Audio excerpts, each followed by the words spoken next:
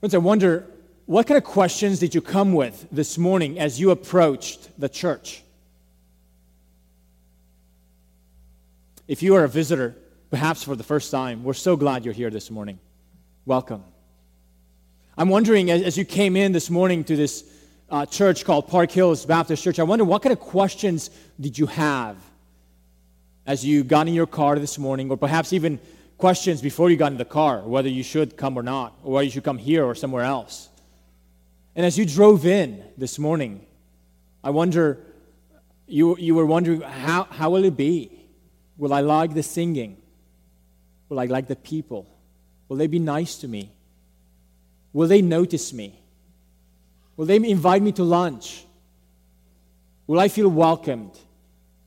What is the attitude with which you come to church? Or perhaps others who are not visitors, those of you who come here regularly, and perhaps even those who are members here, you make this to be a part of your weekly gathering. It's part of your life, and we're so glad that this is so in your life. But I wonder if you just come because it's your habit, and you just don't think about it.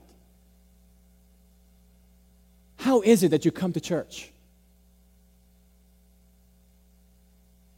Friends, we're in the book of Ecclesiastes as a church going through the series in the book of Ecclesiastes, and today we're going to make a major change in this book. So far, the book of Ecclesiastes challenged us about the vanities of life.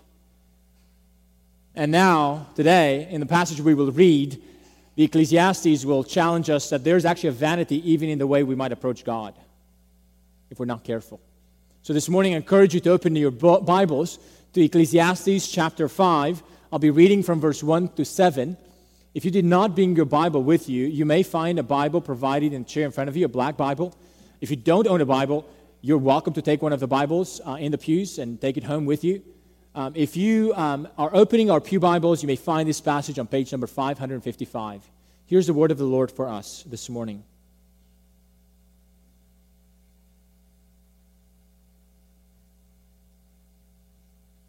Guard your steps when you go to the house of God. To draw near to listen is better than to offer the sacrifice of fools, for they do not know that they are doing evil. Be not rash with your mouth, nor let your heart be hasty to utter a word before God. For God is in heaven, and you are on earth. Therefore, let your words be few. For a dream comes with much busyness, and a fool's voice with many words. When you vow a vow to God, do not delay paying it, for he has no pleasure in fools. Pay what you vow. It is better that you should not vow than that you should vow and not pay. Let not your mouth lead you into sin, and do not say before the messenger that it was a mistake. Why should God be angry at your voice and destroy the work of your hands? For when dreams increase and words grow many, there is vanity. But God is the one you must fear. Amen. This is the word of the Lord for us. Would you bow with me in a word of prayer? Father, we pray by your Spirit that you would speak to us from the word which you have revealed to us. Lord, we pray for our hearts. We pray for our minds. We pray for our ears. May we listen. Give us attentiveness and give us hearts that are ready to obey. We pray this in the name of Christ for his glory and honor and through the presence and power of the Holy Spirit. Amen. In chapter 5, we are taking a pretty big turn in the book. I want to review briefly what the book has been about in chapters 1 through 4. Chapters 1 and 2, the preacher of Ecclesiastes told us that nothing in our experience under the sun survives the test of death. Nothing. That everything under the sun, even our pleasures, our possessions, even human wisdom, everything is transient and passing. And in chapter 3, he told us that there's nothing under the sun that time would not undo. We were given a pair of contrasts, life and death, birth and death, plucking and planting and everything. For everything there is a season. And in the end, there's a season for the positive and the negative, and all of that is under the sovereign hand of God. Life under the sun is transient, and we don't have the ability to control it. And we don't have the ability to stop this transientness.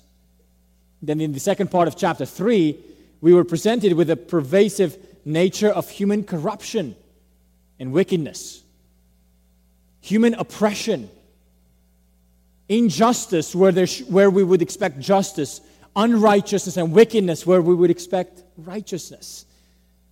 And the presence of evil in this world is so prevalent that actually even death looks better than having to face the injustice and the human oppression. The death that used to be an enemy in chapters 1 and 2 now is an ally compared to the reality of oppression and injustice in our world. And in chapter 4, we looked at those who seem to have it all together. The hardworking person who's driven to get things done. He has a hard work ethic. But even his life and even his work could be corrupted by envy and by the desires to have more than the neighbors around us. The self-motivated and successful individuals often are so because they not only want to keep up with the Joneses, they want to have more than the Joneses. So we get an extra job, so we get extra work, so we do more work so we can keep up for all the stuff we like having and all the things we like acquiring. Last week, we saw at the end of chapter 4 the vanities of materialism, of individualism, and of human glory. And now, in chapter 5, we turn to the church. We turn to a place where we come to worship God. Even here, we can come with an attitude that actually is vanity. So this morning, as we turn to how do we approach God Himself, could we approach God wrongly? The book of Ecclesiastes will say yes. Even in the worship of God, even in the way we come before Him, we can come with a wrong attitude and therefore come with and experience vanity. This text has the most concentration on God than any passage in the book of Ecclesiastes. In 7 verses, we see the reference to God 6 times. So as we look at cautions, how to approach God, I'd like to prepare your minds for 4 cautions that we see in this passage. 4 cautions. If you like taking notes, here's the first caution of approaching God. Caution in how you come. Caution in how you come to worship God. Look at verse 1. Guard your steps when you go to the house of God. To draw near, to listen, is better than to offer the sacrifice of fools. And what does it mean to guard your steps when you come to the house of God? I wonder, did any of you count your steps as you walked in today? No. Did any of you wear shingles like soccer players wear to guard their feet as they play soccer? No. What does it mean to guard your steps as you come to the house of God? Well, it's an expression that means be careful how you approach God in worship. Consider why are you coming to the house of God. It means come prepared as you come to worship God. But what does that preparation involve? One of the things it does involve, it's not the only thing that involves, but one of the things it does involve, and it's written here in our text, come with a readiness to listen to God. Come with a readiness to listen to God. Notice the contrast of verse 1.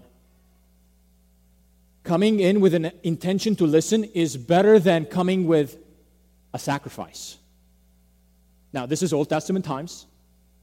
And oftentimes people will come to the temple bringing an offering, bringing a sacrifice. It could be a sacrifice for sin. It could be a sacrifice for gratitude, for thanksgiving, a sacrifice of praise. It could be a number of sacrifices. And people would bring in that which they had and wanted to give to the Lord. And they sacrificed. They took stuff from their own belongings and brought to the Lord.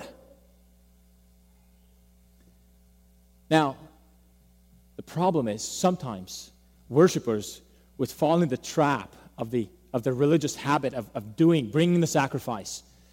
You know, their checking account would be less because they brought something to the Lord, right? Their flock would be less because they brought an animal to the Lord. And yet, their sacrifice could have been the sacrifice of fools. Why? Why would it be the sacrifice of fools? Well, a number of things. Our text doesn't explain it. It just says it's better to listen than to have the sacrifice of fools. Why in the Old Testament would someone be considered a fool in bringing a sacrifice? Aren't they bringing something to the Lord? Aren't they showing up? And they're showing up not empty-handed? Isn't that enough, God? And yet it's a sacrifice of fools. Why? For a number of things. Some of them could be they would bring in the sacrifice thinking that they could somewhat get better with God and sort of earn some brownie points with God. They would bring the sacrifice because they wanted God to do something for them. But their hearts were not really interested to draw near to God. Their hearts were not really interested to listen to what God says. They would keep on sinning, and they would just bring the sacrifice for the sin, but they would not go back and try to change that moving forward. They're not really interested to get closer to God. They're just there to do what they have to do to sort of get right with God officially, do what God sort of requires officially, but their hearts are far away from God. That's a sacrifice of fools in the Old Testament. At least one aspect of them. In our text, the sacrifice of fools is described actually in the rest of the passage. Anyone who approaches the worship of God carelessly, superficially, on his own terms, is the fool who brings a sacrifice. Yeah, you bring a sacrifice to the Lord. Yeah, you show up. Yeah, you inconvenience yourself to be here to worship God, but you do so carelessly, superficially, on your own terms. The fool is the one who makes all kinds of promises to God and then takes his word back. The fool is the one who speaks many words to God, but doesn't really mean them. All this is described in our passage that we just read this morning. Rather than bringing a sacrifice of animals with such careless and superficial hearts, the preacher of Ecclesiastes says, it's better to draw near to God with an intention to listen. With an intention to listen. Now, in the Hebrew Bible, the notion of listening has two aspects. It has the aspect of paying attention, but also obeying. In other words, listen so you can do something about it. Not just listen to get informed and go back as if you haven't heard it. Remember Prophet Samuel in the Old Testament? And Saul? When Samuel told Saul, wait for me. Don't offer a sacrifice until I come. And Saul sees the pressure of the people, the pressure of the enemy, and he goes ahead and brings a sacrifice to the Lord. And Samuel comes to him and reproves him, rebukes him. In 1 Samuel 15:22, Samuel says to Saul, has the Lord as great delight in burnt offerings and sacrifices as in obeying the voice of the Lord? Behold, to obey is better than sacrifice, and to listen is better than the fat of rams. Did you see the connection between listening and obeying, and how that is better than bringing sacrifices to the Lord? Now today we no longer bring sacrifices to the Lord in the kind of animals that we see in the Old Testament sacrificial system. But we all bring things to God, don't we? And the Lord encourages us to bring things to God. We bring offerings to Him financially. We give our time. We give our talent to the Lord. We bring things to the Lord. We want to do things for the Lord. But friends, how easy it is for us to think this way. Since we're doing those things for God, man, God should be happy. And we don't really think about what kind of heart do I bring to God.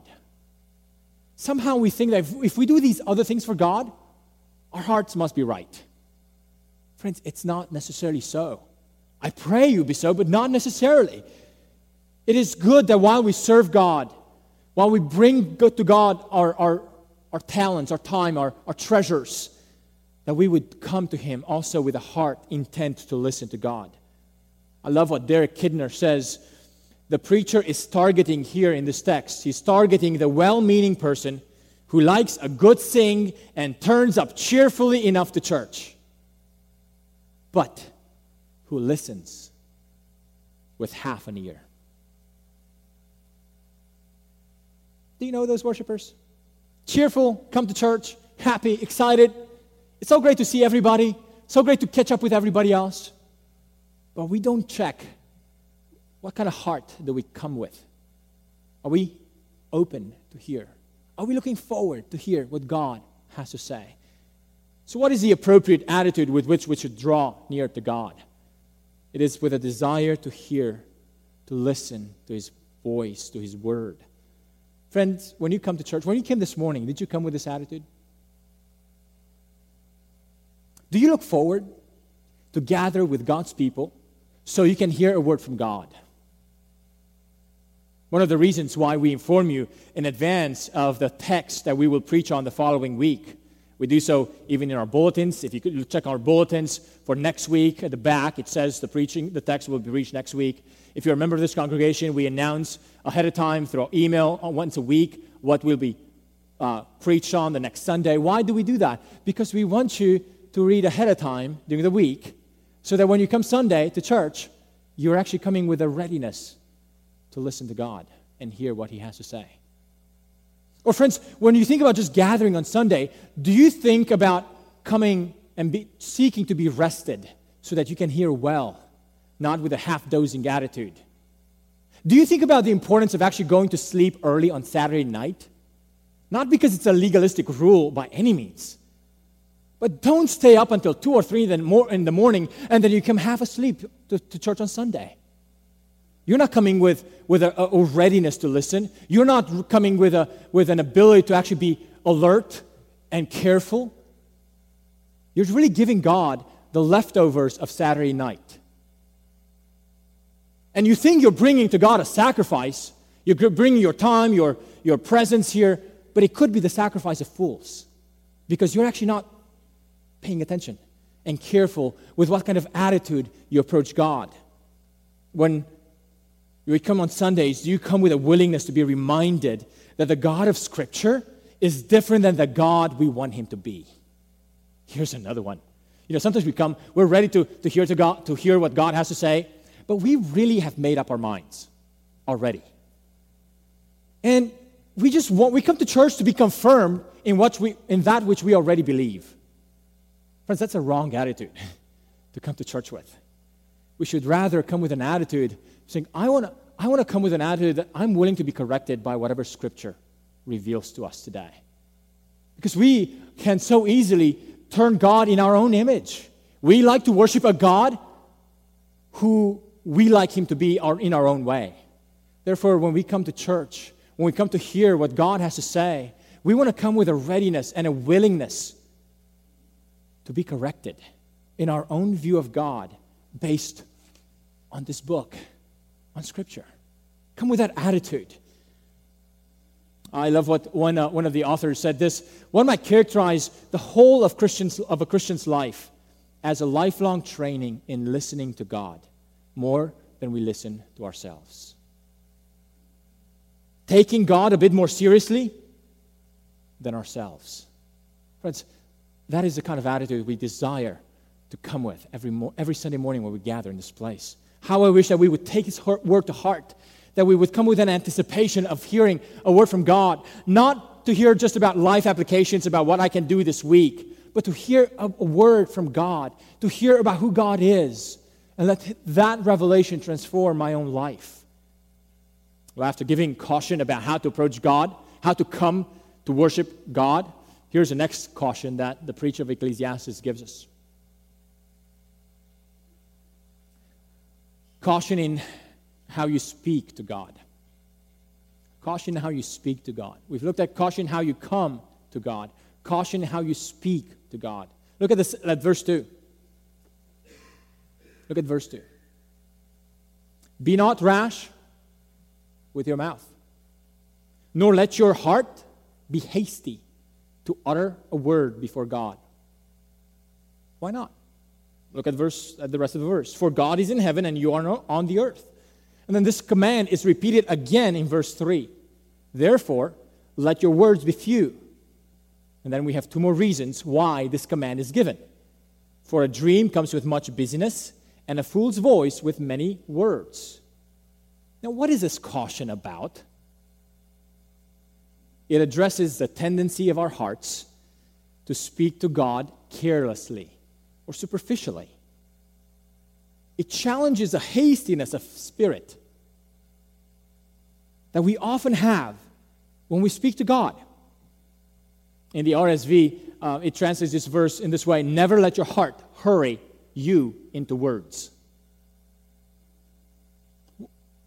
It means making unthoughtful utterances to God, speaking to Him without careful reflection of what we're actually saying. Now, friends, this tendency can happen in us in a number of ways.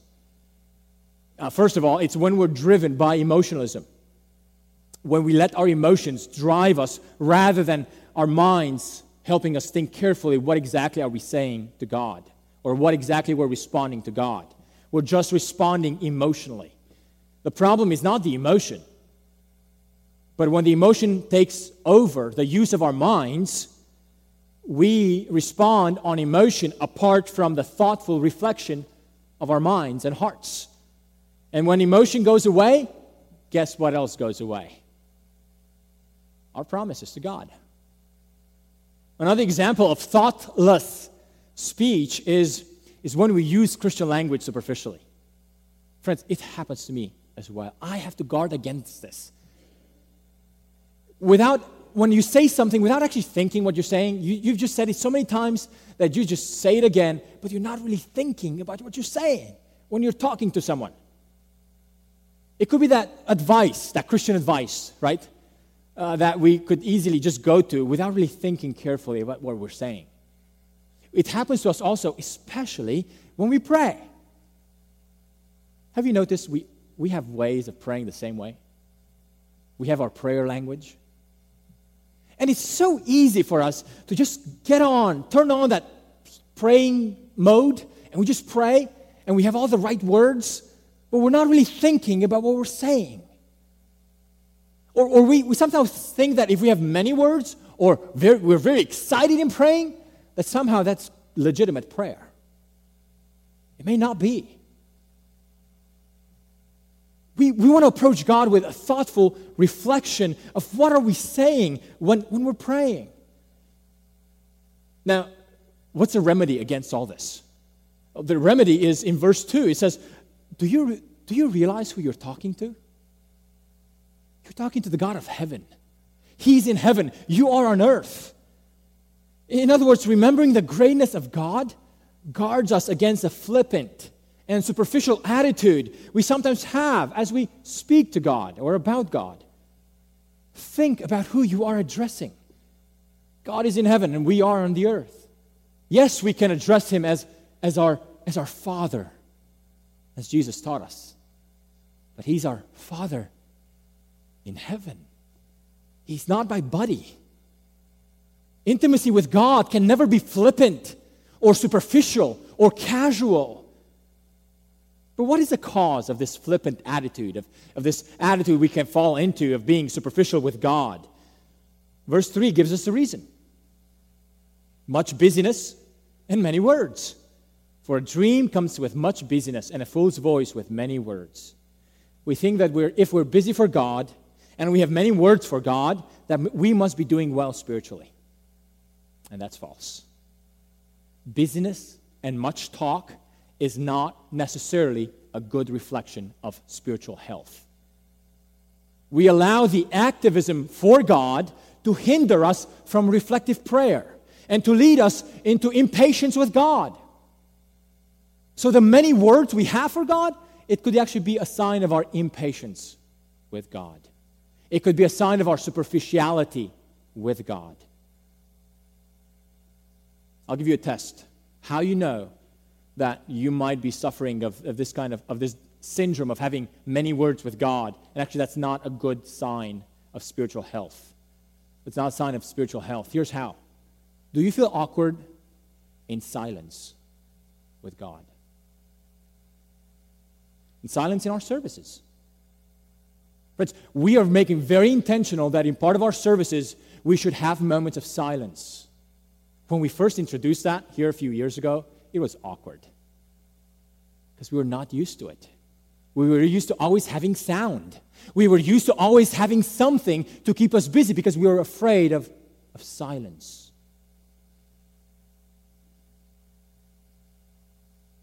Think of it in your own personal walk with the Lord.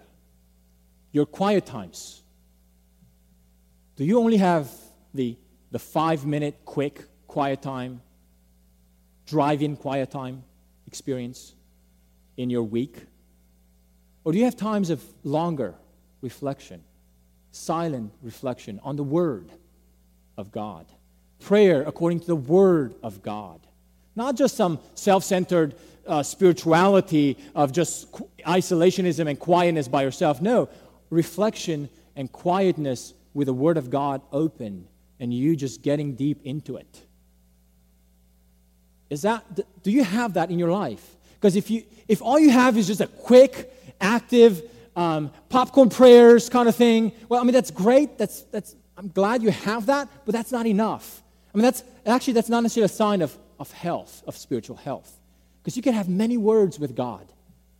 You can be quick with God all the time, but you actually don't have time to really sit down and reflect and get deeper with Him.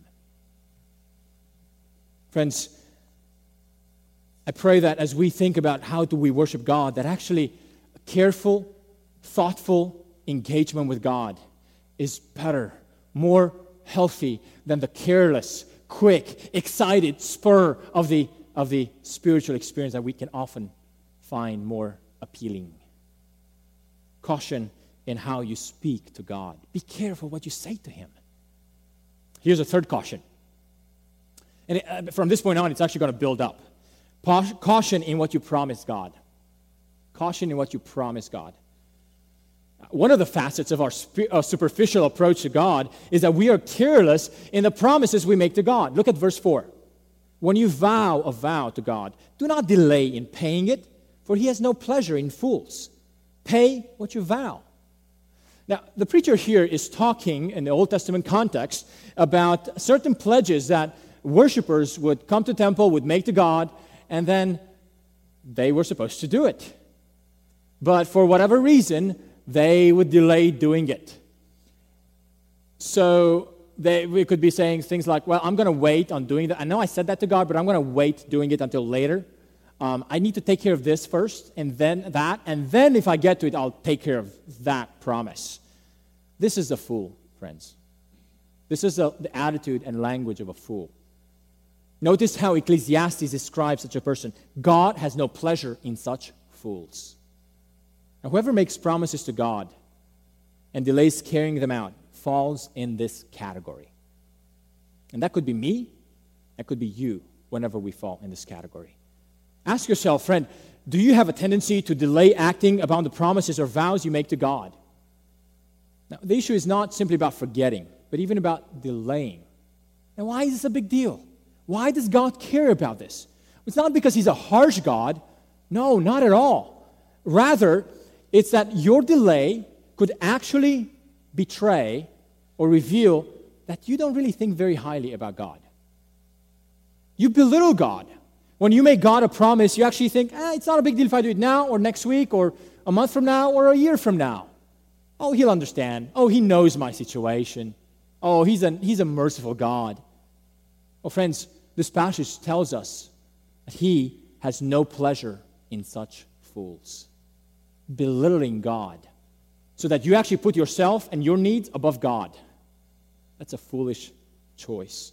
Now, friends, I want to be sure you understand. If you're not a Christian this morning, if you're here this morning, you're not a Christian, this may sound way too harsh. I want you to understand that all of this comes the whole idea of worshiping God, of bringing sacrifices to Him, of making promises to God, can only come from a heart full of gratitude to God for what God has accomplished for us in Christ. Sinners who are not reconciled with God should not worry about this text. This text does not apply to you at all. For those who have not been reconciled with God, for those who, even though they might claim to be Christians, but their hearts have not been really changed, for them, what you need to think about is, how can I get right with God? And it's not doing this. It's actually by realizing that you are a sinner, that your sin has made you an enemy of God because you actually have acted against God by all your ways of sin. And that actually, because of your sin, the righteous judgment of a holy God, of a perfect God, is actually against all sinners. And yet, realizing that God would not want to stand against sinners for all eternity, He provided a way to rescue rebellious sinners so that those who repent of their sin, those who acknowledge their sin and turn away from it and trust in Christ for salvation, trust in His sacrifice for us, they can be made right with God. Not because of what we do, but because of what Christ has done on our behalf. So that those who repent and turn to Christ, they might actually be accepted back into fellowship with God. And this whole idea of receiving, understanding the gospel, responding to the gospel, when we understand it's all by grace, it makes us realize we bring nothing to the table of God's salvation except our sin, except our rebellion. It is God who works in us. It is God who brings us to life. He transforms us. He brings a new life in us. And as a result of that, our hearts are full of gratitude for God. Our hearts are full of gratitude and thanksgiving to God. That's why we make promises to God. That's why we come back to God and worship Him and desire to serve Him. And we voluntarily offer to respond to God and serve Him and His kingdom. But friend, if you're not a Christian, don't worry about that gratitude yet. I call on you, come to Christ. Repent of your sin. Believe on the Lord Jesus, and He will give you a new life. If you'd like to know more about what that means, I'd love to talk to you at the end of the service. But for all of us who are believers, for all of us in whose life God has truly given a new heart, has transformed us, we're called to serve God out of gratitude. Out of gratitude to make vows and promises to God. Out of gratitude to give ourselves to Him. But when you make those promises, be careful. Act on them. Don't treat God superficially. Notice the preacher says in verse 5, it is better that you should not vow than you should vow and not pay. Now, here's what this verse does not mean. It doesn't mean that you should stop making promises to God as a way to excuse your lack of commitment to God. No, that's not what he means. He says, if you make a promise, think carefully who you make it to. Yeah, it's better not to make it than to think less of God. But the whole point is think more of God. Realize who you are approaching and whom you're making promises to. One of the ways, friends, we can make promises to God is in our songs. I don't know if any of you realize, when we choose songs while we sing together, they're very carefully chosen. And by the way, we don't choose them for how good they sound. Let me just be very open and transparent with you. We don't choose songs for how good they sound in singing. We choose songs for how true they are to Scripture and how filled they are with the Word of God. And the reason why we're careful with that is because we realize when we put these songs before you, we are asking you to say these things to God. And you will say them. Most of you, as we look Sunday to Sunday, most of you sing pretty well. And I'm encouraged by your singing to the Lord. And by the way, that was an understatement. I'm really encouraged by the way you sing. But I want to give you a caution. Think what you're singing. Just for a second, songs like I Surrender All. I think remember Ryan, when last time we sang the song, Ryan cautioned us that this is a dangerous song to sing. I so appreciated that comment. It is.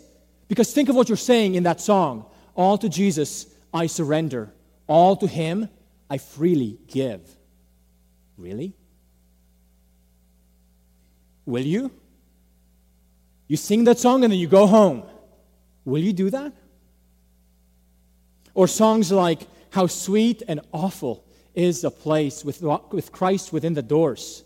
Do we mean to say that God, that the place of gathering together where Christ is in the doors is very sweet and full of awe?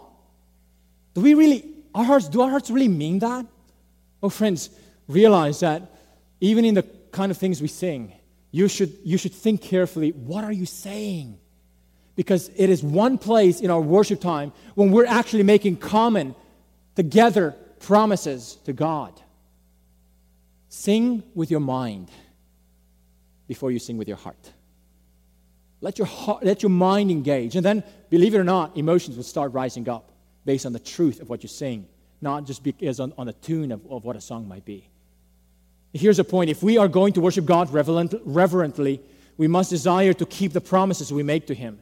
If we say we will do something for God, friend, take that seriously, because God is listening to your promises. Last caution. Caution number 4. Caution in being sincere before God. Caution in being sincere before God. Notice the fourth command in verse 6. Let not your mouth lead you into sin, and do not say before the messenger that it was a mistake. Now, this caution, it goes back to the whole experience of the worshiper who vowed something to God to make an offering to the Lord. Then somebody from the temple, or representative from the temple, goes to his house to collect the promise. And the person shows up, and the worshiper says, Oh, I didn't mean that. Oh, I'm sorry. It was a mistake. Don't do that. Here's why not. Because it's a foolish excuse. It wasn't a mistake. You meant it when you did it. But now you're trying to take it back. You no longer want to do it. And now you're finding a foolish excuse that will somehow please a human person and sort of get you off the hook. Don't do that. Don't do that not for the sake of human beings. Don't do that for your own sake. Don't do that because God will be angry with you. Because God is angry when we actually approach Him and you treat worshiping Him with insincerity and find foolish human excuses for your lack of serving God. Think how often, friends, you and I make foolish excuses to get out of the commitments we have made to God. Be weary of that. Verse 6 says, why should God be angry at your voice and destroy the work of your hands? When we choose to speak untruth, especially about our vows and promises to God, we betray once again our impression that God is not really going to be bothered by that. He's going to understand. Friends, I wonder if we are not actually betraying our view of a low view of God as we make those excuses. I would love what Grey Donna says about this verse. Reverence for God will cause us not to delay fulfilling any promises we have made to God. Now, what's a common cause of all these traps? 4 cautions we looked at. The common trap is we really have a low view of God. And the solution to all these cautions boils down at the end of verse 7. But God is the one you must fear. Instead of coming to worship God with dreams and illusions and visions of what we would like the church to be, what we would like things to be like, instead of coming to God with our own visions and ideas, we should come to God as the one whom we must revere and stand in awe of. People are prone to carry their illusions with them while they worship, and also to talk without thinking. Is that you? Is that me? It can be me often, friends, if I don't think carefully about it. Just want you to know, I struggle with this too. It's easy for me to bring my own illusions and not really stand submitted under this word and really stand submitted under the awe of God. How sad that when our worship is really more about what we bring to it in terms of our ideas rather than our submission to it. That actually, when we focus more on just having a lot of words, careless and yet hyped, emotion-filled, but without really much reflection, that actually our worship can become a vanity. So friend, here's the bottom line. If you're a Christian, don't be casual with God. Don't be casual with God. Don't treat lightly what is holy. In 1 Corinthians chapter 11, the church in Corinth treated lightly the Lord's Supper. And Paul said, when you gather together, because you treat lightly the Lord's Supper, when you gather together, you do it not to get better, but actually you get worse. Yes, we can get worse when we gather to worship God, if we do it without careful reflection of what's going on, while we do it casually. What about us today? Many come to church with the wrong attitude. They come to be entertained. They come to meet up with their social group. They come simply out of habit without any intentional aim to approach God. They come superstitiously thinking that church going will get them brownie points with God. But they come with their own views of God, wanting to worship God on their terms rather than on the way God revealed himself in Scripture. Friend, come to God with a desire to hear from him, to listen to his voice, to worship him on his own terms. Come to God with a desire for thoughtful engagement with him, spiritual engagement with him, not with a superficial and hurried attitude, not with the drive-in, quick attitude. How quickly can you get in here and how quickly can you get out of here? Not with that kind of attitude. Come to God with sincerity of heart. No amount of emphasis on grace, said someone, no amount of emphasis on grace can justify taking liberties with God. For the very concept of grace demands gratitude, and gratitude cannot be casual. Let me close with a final verse from Hebrews, which we read earlier in the service. Therefore, let us be grateful for receiving a kingdom that cannot be shaken, and thus let us offer to God acceptable worship with reverence and awe, for our God is a consuming fire. Let's pray.